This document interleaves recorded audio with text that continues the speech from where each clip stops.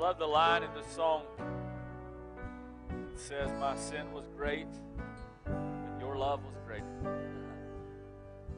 What a powerful name. What a powerful name. The name of Jesus. The name at which every knee will bow and tongue will confess that He is Lord. Lord, we praise You tonight. We thank You for the privilege just to be in Your presence. Thank You for the honor that we have to call You, Father, that we can call on You and You hear us, that we have access to You. We thank You, Father.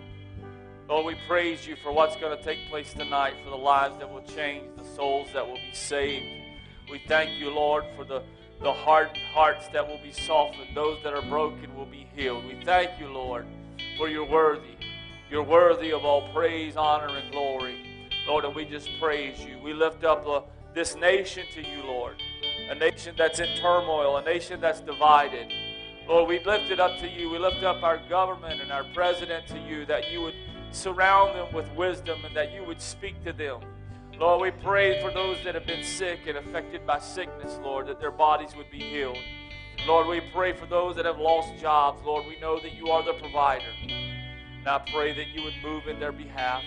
Father, we praise You, we honor and glorify You. We ask You to anoint us to hear Your word tonight. Anoint our hearts to receive and our ear to hear. Lord, I ask You to anoint my lips. Speak what You would have, Lord. We give You the honor. We give You the glory and praise. In the name of Jesus we pray. Amen and amen. I want to remind you guys that are watching. This thing sounds funny to me for some reason. That if you want to give online, it's secure, it's safe and secure. But you can give online at our www. Does anybody say W? We don't have to say that, but mylakesidechurch.com. You can go on there and go to give, and it will take you through the steps. But in here, we'll receive our offering. We can go ahead and at the end of service, you can bring it up and drop it off. Summer's giving me directions while we're going. But I've learned to take them on the fly. And if you're watching and if you ever see me look to my right, which would be your left, I'm typically looking at my wife to make sure I'm not messing up because she keeps me straight. And if you've been married, you know that's the truth. And if you didn't say amen to that, then I don't know if you know what truth is. But anyway, we've been in Ephesians for quite some time. I have no idea what part. I don't know what this is, but it's Ephesians. We're still in Ephesians, okay? So, but Ephesians chapter 4, we'll try to make an attempt. I don't know that it'll happen, but we'll make an attempt. Verses 17 through 31, which will finish chapter 4 out. But I love the Word of God. I love taking time. I remember when we first started here, I first began to pastor and minister, not even just here, but in minister in general, you felt like you had to throw everything in the world that you knew out there. And but you don't have to. And sometimes we just need to slow down and just take the Word in. And I'm so thankful for the Word of God. But Ephesians chapter 4, 17 through 31, tonight I want to use for a title, if you're into that kind of thing. We use them for the simplicity of keeping up with the messages online and all of those things. But using for a title tonight, Put Off the Old Man and Put on the New. Put off the old man and put on the new. Ephesians 4, 17 through 31 says, This I say therefore, and testify in the Lord, that you henceforth walk not as other Gentiles walk, in the vanity of their mind, having the understanding darkened, being alienated from the life of God through the ignorance that is in them, because of the blindness of their heart, who being past feeling have given themselves over unto lasciviousness, to work all uncleanliness with greediness. But you have not so learned Christ. But have you not so learned Christ? If so be that you have heard Him and have been taught by Him, as the truth is in Jesus, that you put off concerning the former conversation the old man, which is corrupt according to the deceitful lust, and be renewed in the spirit of your mind. And if you write highlight, circle, write notes. I want you to take a note of Ephesians 4, verse 23. And be renewed in the spirit of your mind, that you put off, or you not put off, but put on the new man, which after God is created in righteousness and true holiness. Wherefore, putting away lying, speaking every man truth with his neighbor. For we are members of one another. Be ye angry and sin not. Let not the sun go down upon your wrath, neither give place to the devil. Let him who stole steal no more, but rather let him labor, working with his hands the things which is good, that he may have to give to them who needs. Let no corrupt communication proceed out of your mouth, but that which is good to use of edifying, that it may minister grace unto the hearers. And grieve not the Holy Spirit of God, whereby you are sealed unto the day of redemption. Let all bitterness and wrath and anger and clamor and evil speaking but be put away from you with all malice. And be you kind one to another, tender-hearted, forgiving one another, even as God for Christ's sake has forgiven you. That's a lot. But we're going to get into it. When you're saved, you're saved. When you said yes to Jesus, you were saved. And you can't be no more saved than the moment you said yes to, there's not a level of save or salvation. I about said savinghood, but that ain't even right. There's not a, you are saved, you are saved, you are saved, you are saved. You're totally saved, but your life should be changing. Yes, we're saved. Did I turn this thing off? Check. There it is, sorry. I'm driving Israel crazy. I listen, if you work with us, we keep you hopping because we just throw all kinds of stuff out there. Anyway, but when you're saved, you're saved. Thank God for that. That you can't be no more saved, but your life, here's the thing we have trouble with. Your life should be changing. Every single day, you should be closer and growing in your walk with the Lord today more so than you were last month or last year. Or if you haven't experienced the Lord in your life and change taking place in your life in a while, then something might be wrong. You should never stop growing in your relationship with the Lord. I can't put into words how much I love Summer. I cannot tell you how much I love her more than I ever did before. But our relationship always grows. I do more things now to even get on her nerves than I did before. But that's because we have more love for one another and she can forgive me more. But we're not saved to stay the same.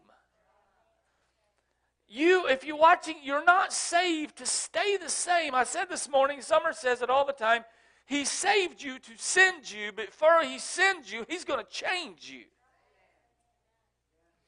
I read an article written by, and I can't remember his name, it was a Baptist minister, but I do.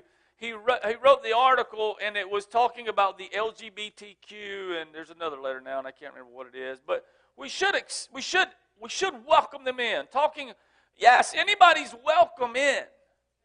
And he was talking about the fact that when he came to the saving knowledge of Jesus Christ, he was a drunk. But he didn't stay that way. God changed him. And changed him for a glorious reason and a righteous reason, because that's the nature of God. Because once Christ dwells in you, He's blessing the gift that He gave in you. And the blessings, Deuteronomy 28 says, the blessings will overtake you. It'll change you. But it isn't our job as the church people, to change people. We're to be fishers of men, not cleaner of fish. We're to preach the gospel and let the Holy Spirit work. So if you're watching, and Daryl, don't get nervous, Daryl, but if you're watching, and I don't care what you look like when you come in them doors, and I don't care it don't matter if you've come in one time or 1,000 times, I'm not looking at the outward man. We're talking about the inward man. The inside tells a whole different story than the outer appearance. You heard those cars when you're riding down the road, they call them sleepers? There was a guy in Gastonia, I remember when I was younger, he used to have an old station wagon, and on the back of it, it said Dragon Wagon. And man, that thing would just rumble your chest when you'd pull up close to him, and it looked like a piece of junk, but it would just fly. It would just roll down the road, and people's looking at the outside, but this is how we're not to look at the outward man. Thank God that he does not look at the outside. So we're not saved to say that stay the same, but Paul is addressing here moral standards. He's addressing the moral standards of the believer, those that are saved. Don't be shocked when the unbeliever is doing foolish stuff. Don't be shocked when old buddy up there in New York said God didn't do this. The governor, don't be shocked. When the non-believer said, those things are ignorance. We'll talk about this in a moment. And they don't know. But we get all bent up in a tizzy and we get all tore up and we're ready to throw down. Listen, preach Jesus, preach the word, because that is what will change. So anyway, he's addressing the moral standard, the moral life, the moral living of the believer. You can't expect someone who does not understand, one, who Jesus is, and two, what Jesus did for you, you can't expect for them to live as Christ has laid out for us to live. The word live, you can't. The Bible tells us that it's foolishness to them. But unto us which are saved, it's the power. So he says, walk not as the other Gentiles walk.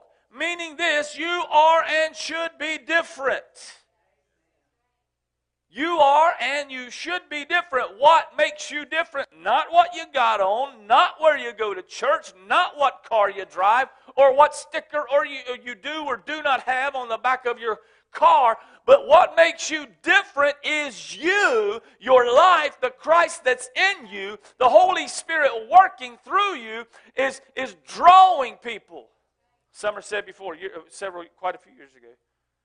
And people got mad at her. People weren't drawn to you. They're drawn to the Christ that's in you. What do you mean? No. They're drawn to the Christ in you. The Bible tells us that in us dwells no good thing. Oh, I don't want to hear that. Well, you just heard it, and I'll tell you again. In us, in you, in me, dwells no good thing in ourselves. So walk not of the other Gentiles, meaning, again, you should be different. You are now grafted into the vine. Your life in Christ should be fruitful. Oh, my goodness gracious. We were dead in our sin and trespasses, but Christ saw fit when you said yes to Jesus. He didn't take the dead fruit. He planted new life in you, and now you are grafted into the vine, not so that you can say, look at me, or just hanging there like a leaf on a tree, but you can be fruitful. So you once walked, you once lived in and by the vanity, we just read, the vanity of your mind. Meaning, we lived for us. I do for me. I work for me. I'm doing for my wants, my desires, my likes. It's all about me, me. And don't get offended if you are. I'm going to go ahead and apologize, but it's not meant to offend you. But there's a song by an old country singer. I can't remember his name. It's all about me. What's his name? Toby Keith, yeah. That's he sings all about me. And this is the truth. I mean, this is the truth about a lot of folks. It's all about me. No, it's all about Jesus. It's all about him. When John the Baptist said, I must decrease so he can increase. We need to be decreasing and let Him increase. Mike, you know something about this. When we used to go out and we'd go to start a job, we'd be doing toe poling, and I told you about this when I learned to read a level and shoot grade. I learned that less was more.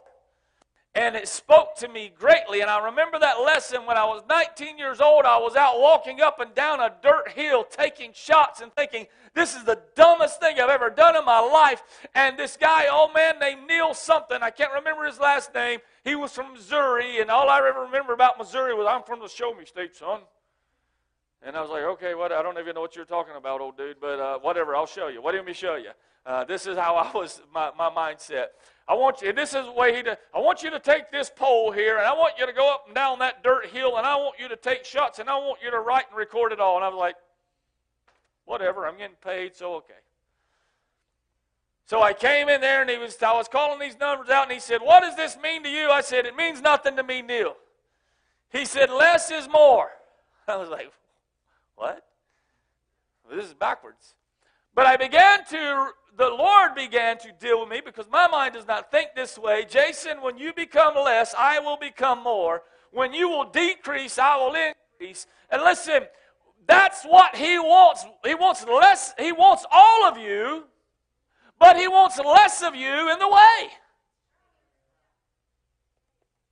So anyway, walk not as the other Gentiles walk.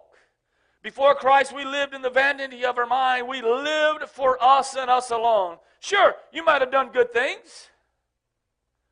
I know a lot of good old boys that will do anything for you. I had a guy who worked with us, LJ, gave me a transmission rebuild kit from my old Ford and a transmission jack because I didn't have one. I was laying on the ice, and I was putting it in my truck, and you may remember, and man, I didn't say nice things. I'm just going to be honest with you because I was cold and I was mad and I was irritated.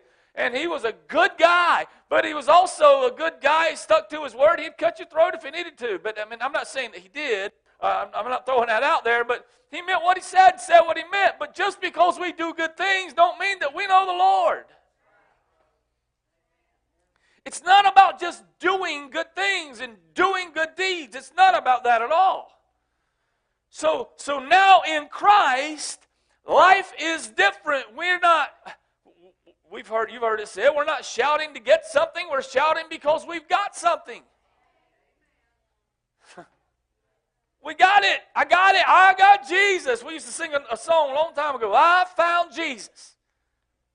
Hey, hey, hey. I found Jesus. I found Him. He found me. I said yes, and my life began to and is still changing. He never stops. He never stops working. Acts 17:28 tells us, for in Him we live and move and have our being. In Christ, it's in Him we live and move and have our being. It's not about us anymore. It's not about what we think, what we want, what we like. I'm so grateful that I'm alive in Christ. I'm not a dead. I love life. But I love life because of the life that I now have in Christ Jesus, that I have peace in the middle of a pandemic, that I'm not fearing. My God is greater. I'm alive in Christ. He did not save us to be boring and quiet and dead and just... You've got life. You've got life in you. Before Christ, our understanding was dark and there was separation between man and God. Before Christ, you did not know. You couldn't understand. The Word tells us the Word is spiritually discerned.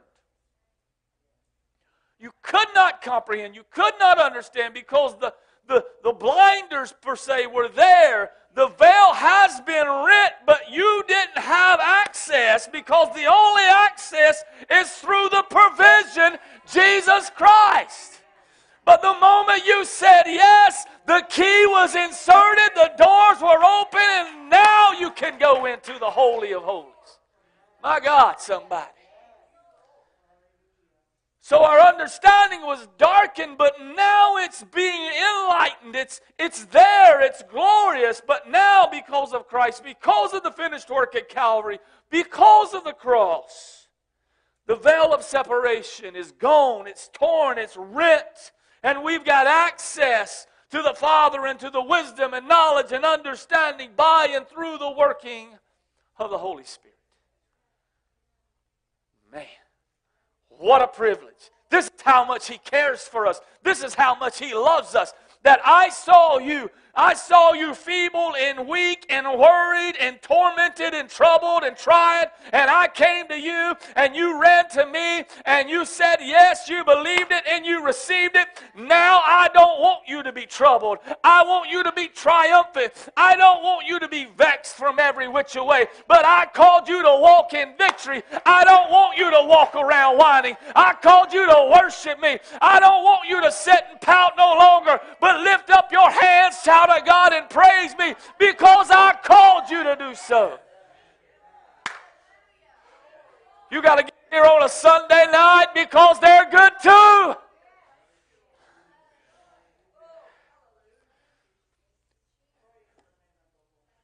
This is what Paul was praying as we should be praying in Ephesians 1:18. He was praying for the church of Ephesus, and I pray this all the time. Lord, enlighten the eyes of my understanding. Lord, I don't want to see it how I think it should be seen, but I want you to show me clearly. Enlighten the eyes of our understanding, that we may know what is the hope of His calling and the riches of His glory and inheritance in the saints. This is what Paul was praying. This is some of the same situation. You once were, your understanding was darkened, but now in Christ, you ought to be asking, Lord, open the eyes of my heart. See, His calling is not dreadful. Well, I don't want to get saved. I can't have fun no more. I have all kinds of fun. If I get saved, I can't do this. You ain't going to want to do it anyway. You're going to be tempted. Temptation comes. Let me just, for the record, let me make it clear. Temptation is not a sin. We all tempted. The Bible tells us we're all tempted. But let me tell you something you're not going to want to do. You're not going to want to do it. His calling is not dreadful. It's glorious. It's wonderful that He trusts us to be an ambassador, a representative of Him. He trusts us. His calling is not dreadful. It's not burdensome or heavy. There's hope in it. I said there's hope in His calling. There's hope. There's hope. Without Christ, there is no hope. You look at Ephesians 4 and verse 18, being alienated. Being alienated from the life of God through the ignorance that is in them because of the blindness of their heart. How could someone say murdering an innocent baby is okay? Because their heart's blinded. Verse 19 of Ephesians 4, who being past feeling, have given themselves over unto lasciviousness, to work all cleanliness with greediness. How can some of these things happen? Because their heart is hardened, their heart is blind, they are past feeling. It is all about what I desire, what I see as best, what will benefit me, even if it's a long-term gain. What will help me? What will promote me? What will set me up for the next step? You want me to tell you how Christians should be? This is how you should be for your fellow brother and sister. I'll set you up for the next step. Go ahead and climb back up on me. Go ahead and get there before I will. If you get up there, remember me and help pull me up.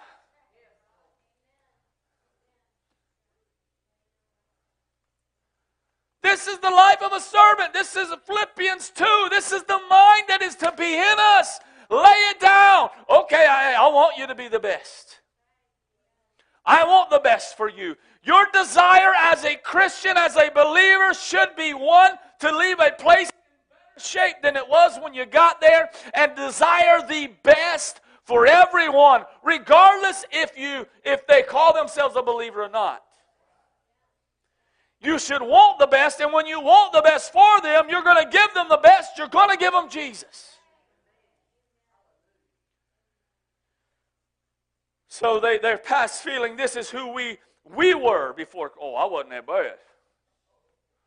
I wasn't that bad. I mean, I ain't killed nobody or nothing like that. I mean, all I did was steal a pack of peanuts from Chuck's. I did. I told y'all that before.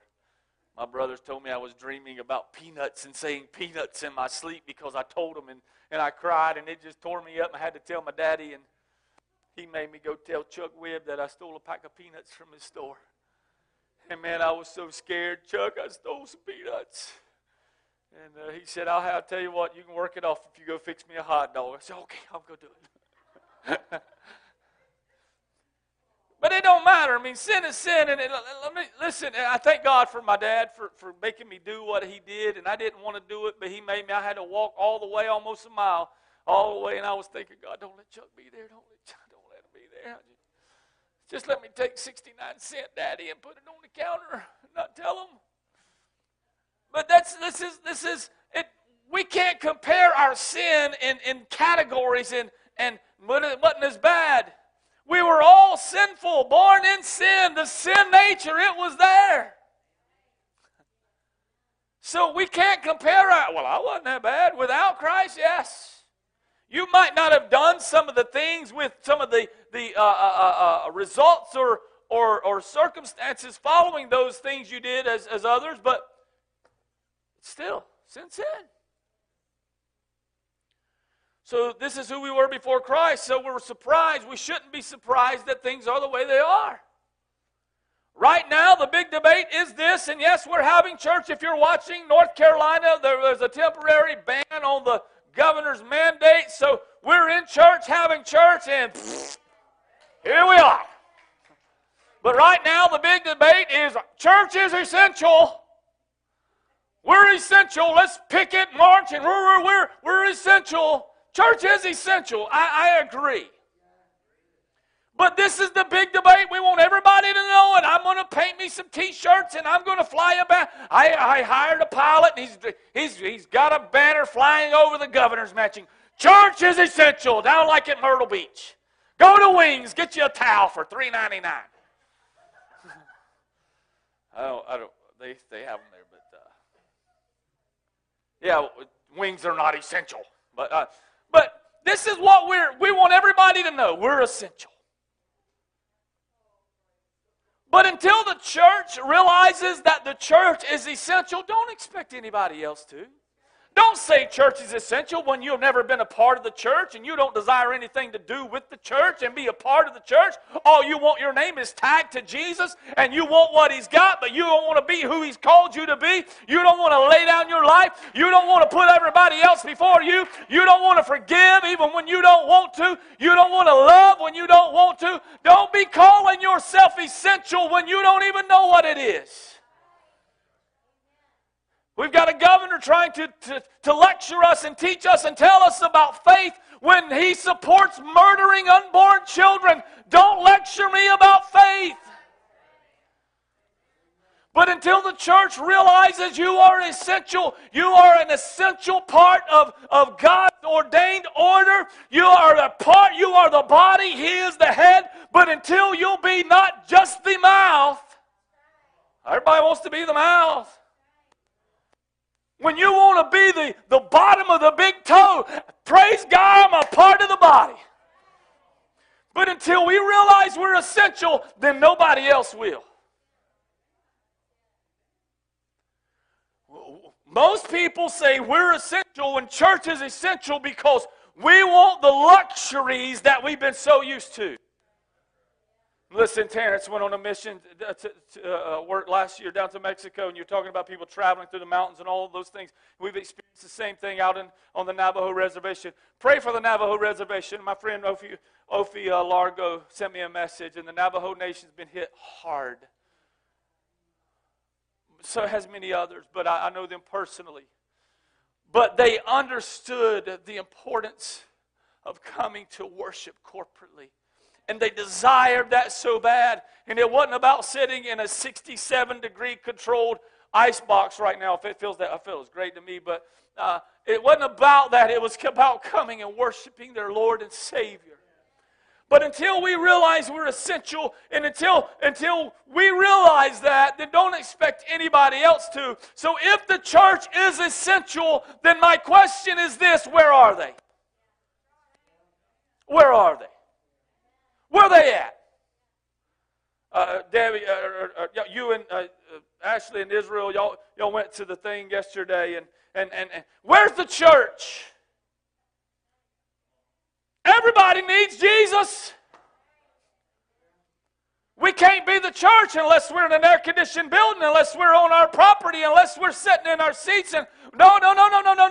The pulpit's I want my sanctuary back too. But praise God, the pulpit's mobile. And Jesus said that His word is a lamp unto my feet and a light unto my path. So if He leads me into the valley of the shadow of death, I know that I'm going through, because His rod and His staff, they'll comfort me.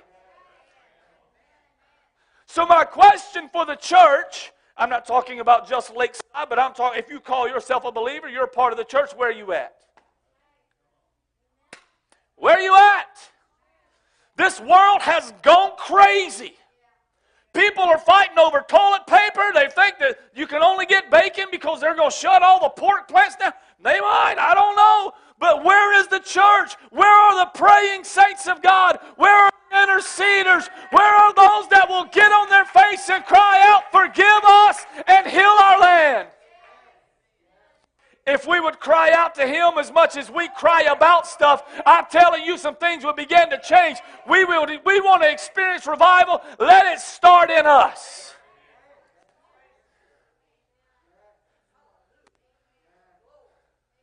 I'm sick. Don't get me wrong. I'm sick of hearing the term, "the church is essential." When you won't be the church.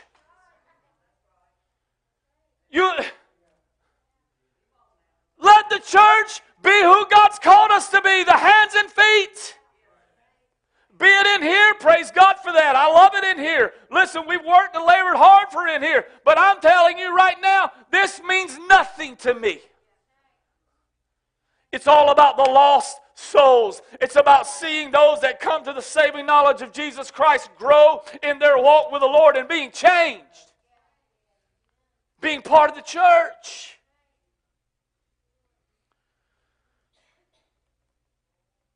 So, if the church would take a stand, what could happen?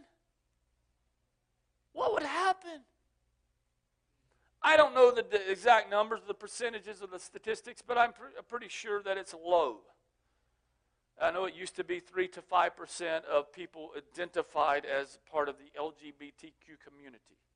And if you're a part of that, come to our church. I love you anyway. I don't hate you. But I'm telling you, when you come to the saving power and knowledge of Jesus Christ, you're going to change. But if 3 to 5% or 7 to 8, or let's say it's 15%, I don't know, whatever it is, they changed the course of history because they took a stand. But the church has laid there and been a doormat for years and tolerated everything coming and going. And all we cared about for the last 4 years prior leading up was being relevant, cool, and hip. I want to tell you right now, Jesus was never cool, nor was He ever hip. But I'm telling you, He is still powerful. He is still the same yesterday, today, and forever. And He didn't care then, nor should we care now. I'm here to tell you there is room for you at the throne.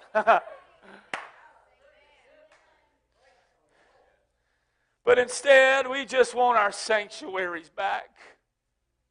I just want my seat. I just want where I put my shawl and my napkins. I just want to be right back here in the middle section on the fourth seat on the right side or whatever. I don't know where he sat, but I do know where he sat. But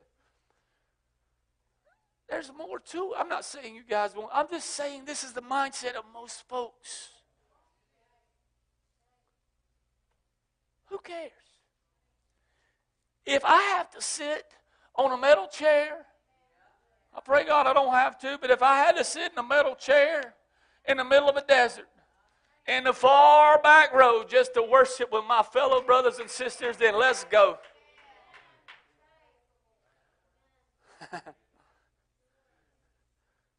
But I love coming in here and worshiping. Don't get me wrong. I love it. But the pulpit's mobile, fellowship's needed, corporate worship is needed, but the gospel is needed more. I don't know if y'all heard me or not. But fellowship with one another is needed. It should be desired. Corporate worship is needed. It should be desired. But the Word of God, it says it will stand forever. It's needed to be preached. It's needed to be sung about and lived. The gospel is needed. The saving knowledge of Jesus. They need to come to that. Your corporate worship will never be greater than your private worship. Fellowship will truly be fellowship when the church falls back on its face before an almighty God. When our time seeking the Lord is greater than our time thrumming through social media. When we don't need any more warriors typing on the keys. We need more people on their knees praying and seeking God's face. Well, if I was them, I would. You ever aggravated and you type hard? Like that's going to make a difference. I don't feel you. And we put more than one exclamation point. I mean, one does it all. But if I put 3, they're going to really know it. I mean, but we don't listen. What we need is to be seeking the face of God. Because I promise you, the person that don't have a care in the world right now, they ain't getting mad because they ain't paying no bit of attention to you all tore up.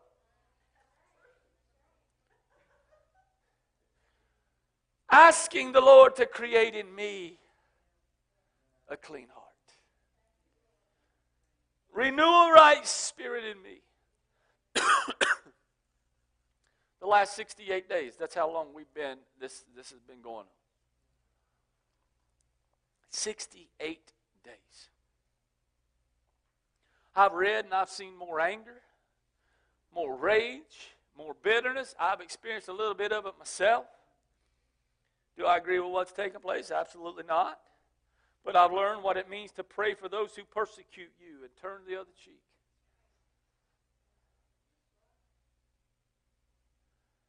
Paul was writing, and he told them, put away those things. Verse 20, but you have not so learned. This ain't what you learned. Don't walk like everybody else. Don't talk like everybody. I love what Torrance was preaching at one time. When you get saved, everything changes, even your radio dial.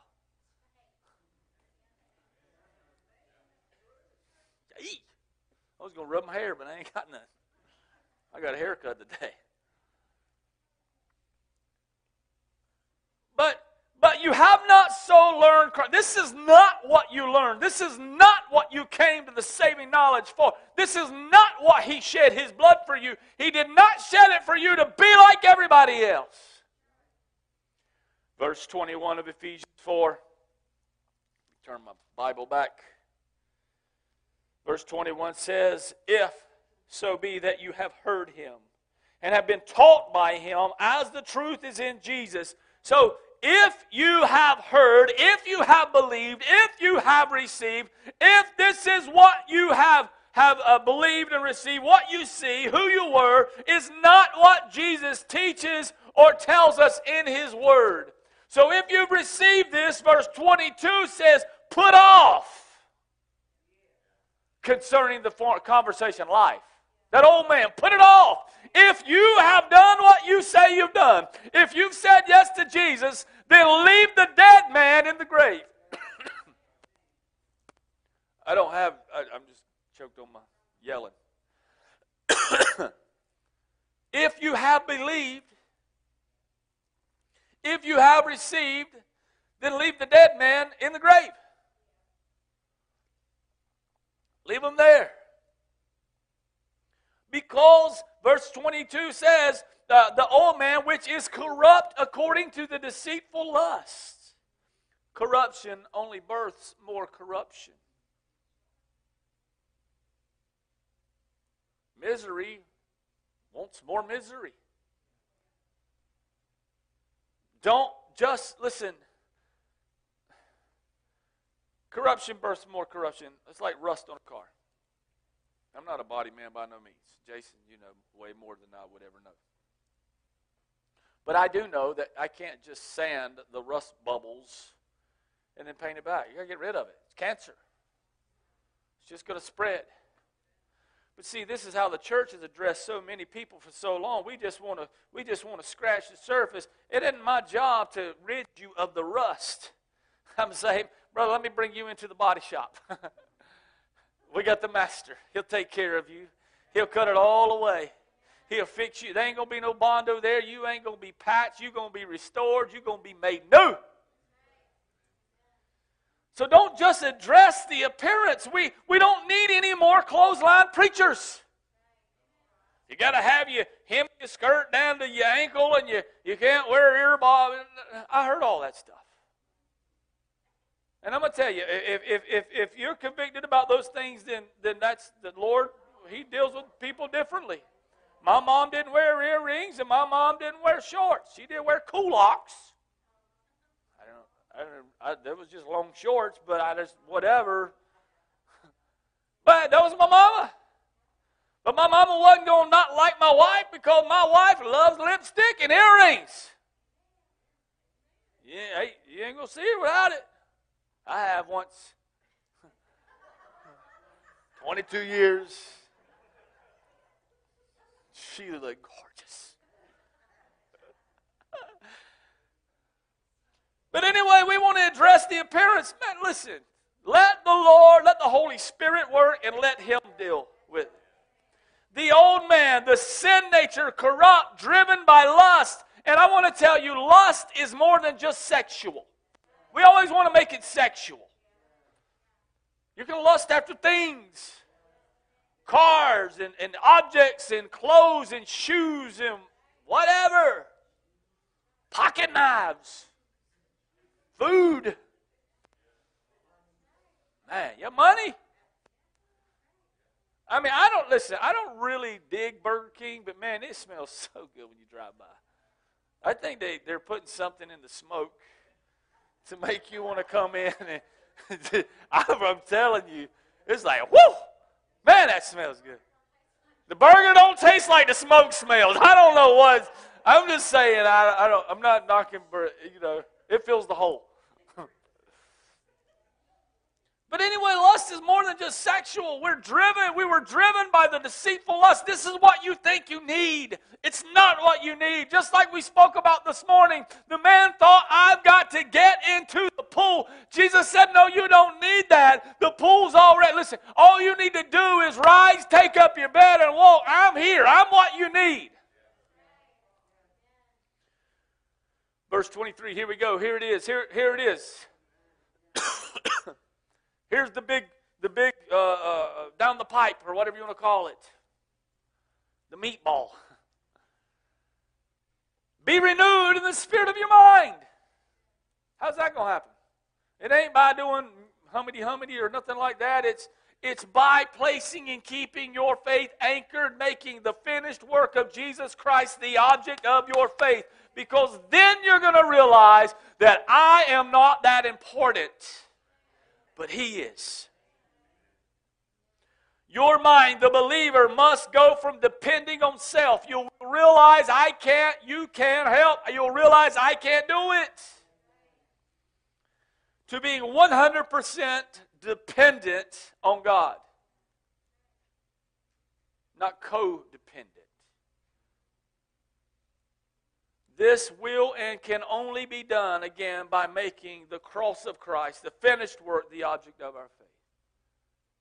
Romans 12, 1 and 2, we read quite often. And we're going to read again tonight. Paul saying, I beseech you, therefore, brethren, by the mercies of God, that you present your bodies a living sacrifice, holy, acceptable unto God, which is your reasonable service. But you're not going to, listen, this is going to happen through this taking place. And be not conformed to this world, going right along with Ephesians 4, but be ye transformed by the renewing of your mind, that you may prove what is that good and acceptable and perfect will of God. He changes everything. Everything. Everything. Verses 24 in Ephesians 24 through 31, and that you put on, you put off, you've got rid of the rust, you got rid of the dirt, the grime, the whatever.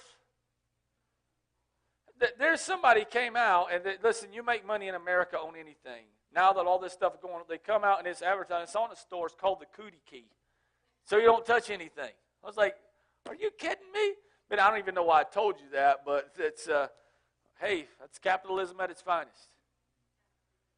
But anyway, put off the old man. Get rid of the stuff. Get rid of you put that off. You leave the dead man in the grave in verse 24. Here we go, that you put it off by being renewed in the spirit of your mind. And verse 24, you put off the old man, and then now you put on the new.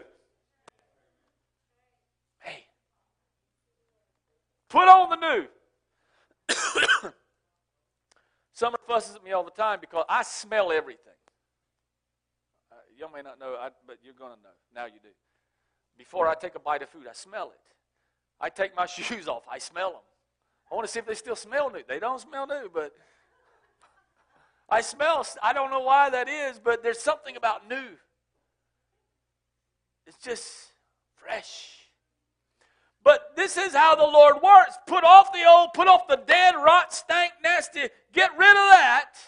And I'm going to give you something new, crisp, better than you could ever imagine. I put it on, verses 24 through 31, and that you put on the new man, which after God is created in righteousness and true holiness. Before we were blind, hard-hearted, we were past-feeling and all of that thing. Now we are created because God has blessed what's in you. We're created in righteousness and true holiness. Be ye holy, for I am holy. It's the Christ that's in you, dwelling in you, the Holy Spirit working through you. Verse 25, wherefore putting away lying, speak every man truth with his neighbor, for we are members one of another. Be ye angry and sin not, let not the sun go down on your wrath. Neither give place to the devil. Let him who stole steal no more, but rather let him labor, working with his hands the things which is good, that he may have to give to them who needs. Let no corrupt communication proceed out of your mouth, but that which is good, to the use of edifying, that it might minister grace unto the hearers. And grieve not the Holy Spirit, whereby you are sealed unto the day of redemption. Let all bitterness, wrath, anger, clamor, evil speaking be put away from you with all malice. Be ye kind to one another, tender-hearted, forgiving one another, even as God, for Christ's sake, has forgiven you. This is what happens when we put on the new. We put away lying and we speak truth. We don't make stuff up no more. We just tell the truth, even if they don't like it. You don't let the sun go down on your wrath. You don't sit and think about things, let them fester and try to figure out how to make that encounter happen again, because I got it, I got a good one now. I mean, we've all done it, been riding down the road trying to recreate them. Oh, I should have said this. That would have got them. So let it go. Okay, Lord. Sorry I was a moron, Lord. Forgive me. And just let it go. Let it ride. If you don't do these things, then you do, verse 27, you do give place to the devil. I mean, you hear people all the time, I'm tired of the devil riding my back. Well, quit giving him a saddle. I mean, that's most of us. They're like, hey, saddle on up, partner. Don't you know, whatever. I mean, I'm an idiot. Oh, Lord Jesus. Quit giving them a place. Put off the old man, put on the new, and you won't give place to the devil.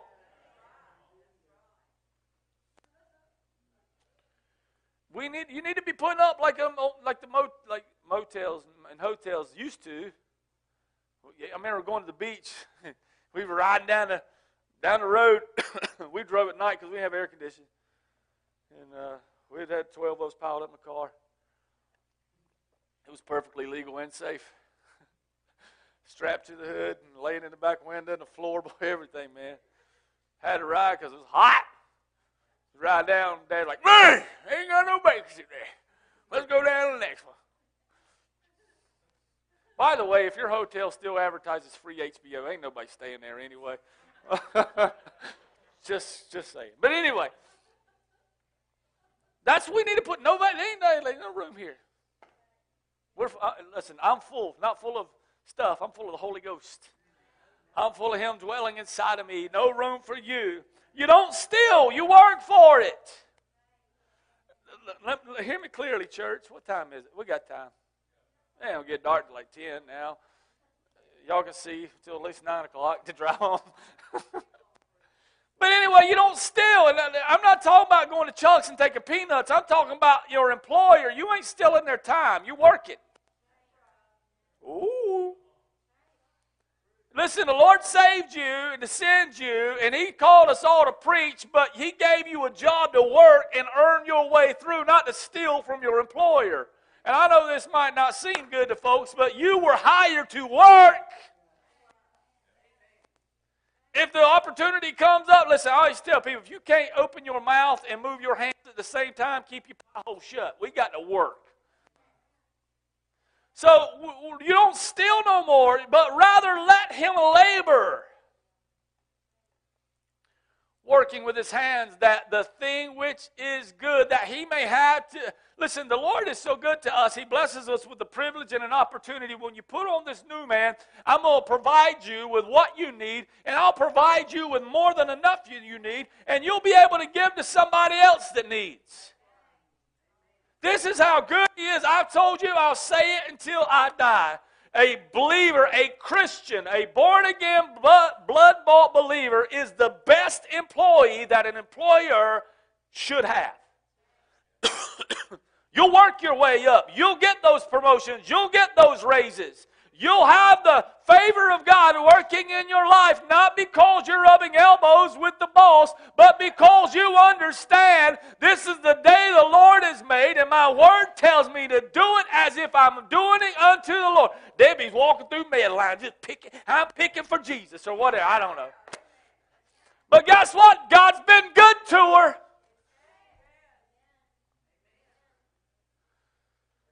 So you don't steal, you work for it. Christian and laziness should never go together. I don't think there is a lazy Christian. I'm gonna question your. I'm just gonna say, hey man, you sure you know the same Jesus I know?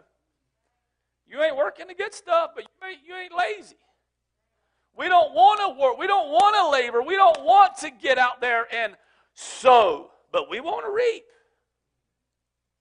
We want to reap. What we see, the tangible things, we think this is how it is and this is what it's going to be when I step into whatever. And listen, no, you got to sow. You got to sow. You got to labor. I'm not talking about labor and burdensome and I'm laboring for the, no. There's work. Sister Gunner, how long you serve the Lord? How long you been laboring? 50 years. It just keeps on going. But He keeps on getting better. We got preachers, we got Christians and believers, and they sitting there on their seat, and I just want to see the harvest, and I want to see souls saved. Well, how many people you told about it? Well, ain't none yet. Oh. Well, I'm going to tell you something. I want some tomatoes in a few weeks, but guess what? I ain't planting none. I'm going to go to the store and buy some. But anyway, you sow. If you don't sow, you don't reap. This is called law of the harvest. You reap what you sow. If you sow sparingly, you reap sparingly. But this is how good God is, and His Word is, if you sow bountifully, you reap bountifully. Simple as that. So instead of us complaining and worrying about what we don't have or what we don't see happening, keep sowing. Jason, how could you, in this pandemic time, how could you guys, don't know if people's going to come back, don't know if the money is going to come in, how could y'all just go ahead and paint this? Go ahead and spend that money. How could y'all just go ahead and keep clearing land and go on? I'm going to tell you something. God is not confounded by a pandemic. Pandemic or not, I still expect a bountiful harvest. What a better time. We didn't have to clean the church up. It was great. We didn't have to get everything cleaned up right then. But I'm not saying if you didn't paint your sanctuary or whatever, that's up to you, totally up to you. But we just keep on. Listen, you got to sow in order to reap. That's called, again, the law of the harvest. And no, there's no corrupt communication. Stop talking about people. Slandering, killing them verbally. Your prayer request should not be a moment for you to talk about brother so-and-so. Just pray for them. What they need. See, you know how Christians, what they need. Ain't none of your business what they need. Just pray for them. I don't, unless I really absolutely feel led by the Lord, I don't ask people what they're praying for. I just pray for them and agree with them. So the question is this: are your words building up or tearing down? If they're not building up, don't say it. Don't say it. If you don't like my head like this, then that's fine. That's your opinion, but keep it to yourself. Don't cut your hair like this.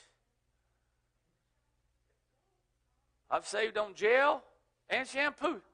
It only takes the size of my fingertip to wash this hair. It's awesome. They don't really lather up, though. It's kind of weird, but anyway. Verse 30 says, grieve not the Holy Spirit of God. Listen, evil and worthless words grieve the Holy Spirit.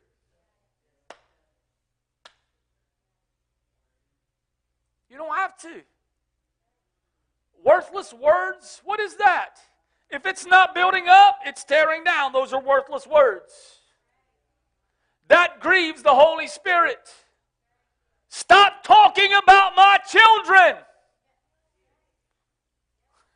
Hello? If they don't worship like you, then okay. It don't mean they ain't saved. Everybody goes to a football game. Everybody cheers a little bit different. My dad was the guy with the big stupid pants and the horn, the big player, and has all the sayings for the referees, but I ain't that guy. Don't mean he's right and I'm wrong, or I'm right and he's wrong. Build them up. Don't tear them down. Verses 31 and 32, it ends and it's talking about forgiveness. And I want to say this, and I'm winding down, but if you have forgiven, then act like it.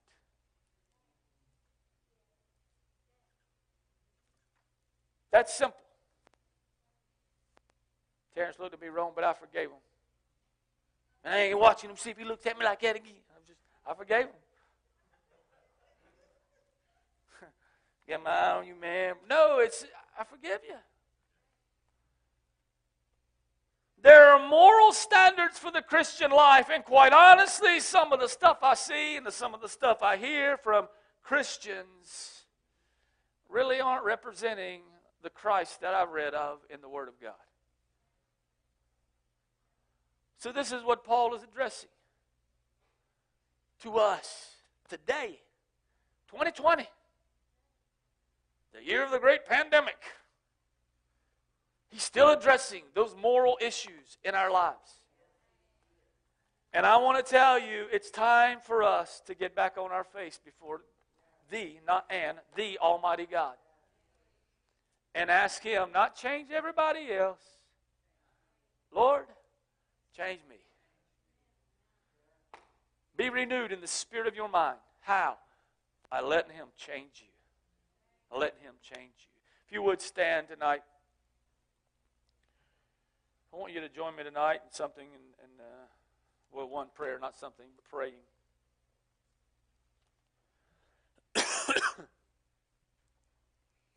You heard me talk about Governor Cooper, and I don't agree with him.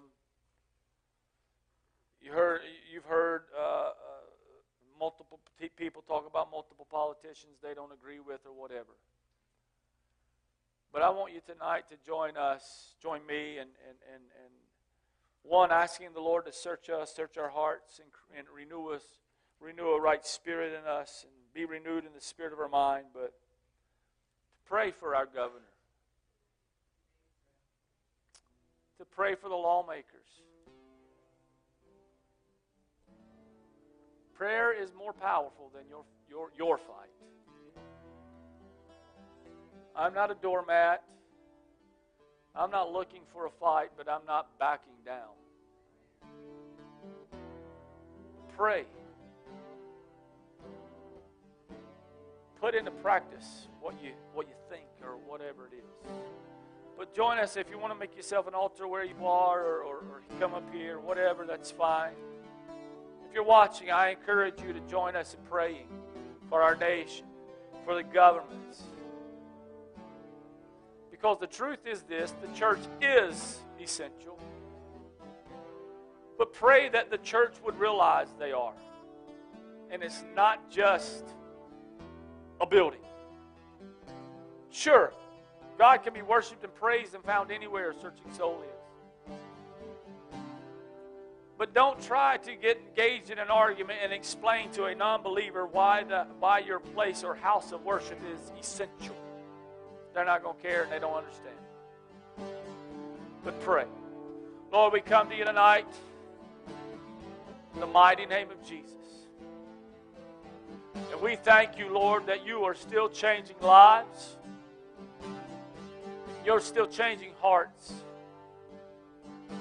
Lord, that we would put off the old man, that we would leave the dead man in the graveyard. Lord, as tried as we have been, as frustrated as we may be, Lord, nothing has caught you by surprise. You're not taken aback, and you're not bewildered by what is going on. But Lord, I pray that you would forgive us, the church, your people.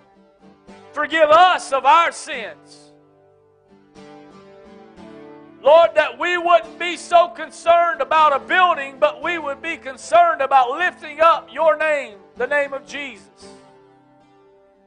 Lord, and I pray that you here, specifically for Lakeside Church, that this body of believers would understand the importance of the call that you have placed in our lives to be your hands and feet, to be a voice in the wilderness.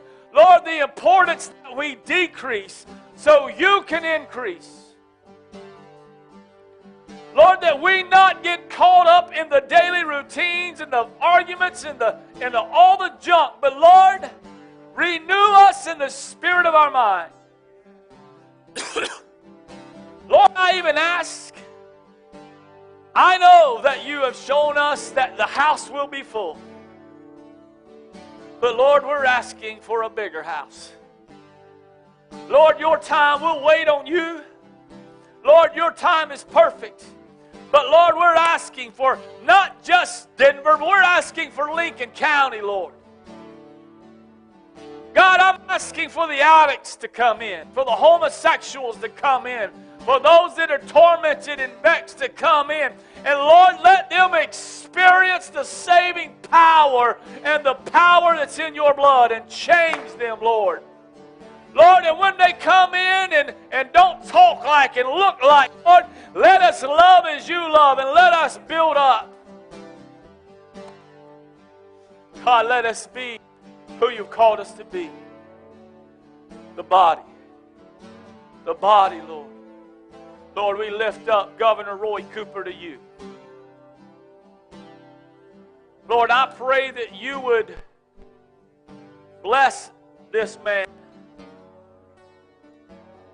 Lord, that you would first speak to him, that he would hear you, and that you would draw, as you've drawing him, he would run to you and not to science, not to trends or traces and worry about the 3 W's, Lord, but let us wait. Let us worship, Lord. Lord, but you would draw him, Lord, and bless him. Lord, forgive us. Forgive me for being mad at him. But you would speak to him. Surround him with wise counsel, Lord. Let the believers, that ones that have a true relationship with you, speak wisdom into this man's life. Lord, for all that seems to be corrupt and hateful government officials, Lord, that you would change them. Lord, forgive us, the church, for making nasty posts on social media about politicians we don't like. Lord, we ought to be praying for them.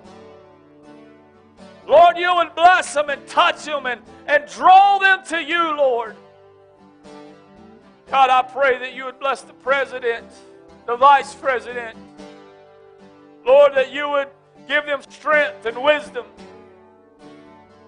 But Lord, we're asking for you to let us be the church. Let us preach your word without swaying. God, even in the midst and face of trials, we know that through you we're still triumphant. We give you the glory, the honor, and all the praise. In Jesus' name, amen and amen. I want to encourage you, if you're watching, if you have a youth, a young folk, if you feel young, more of you Mondays is tomorrow night. Man, what a great time it's been. It's been greatly missed. But tomorrow night at 6:30, food, and then you'll come up here for worshiping the Word. But bring them. But we look forward to seeing you. Prayer Tuesday, 7 o'clock. Service Wednesday, 7 o'clock. I don't know if there's anything Thursday at 7, but prayer Friday morning at 6:15. But we love you guys. Be blessed, and we will see you soon.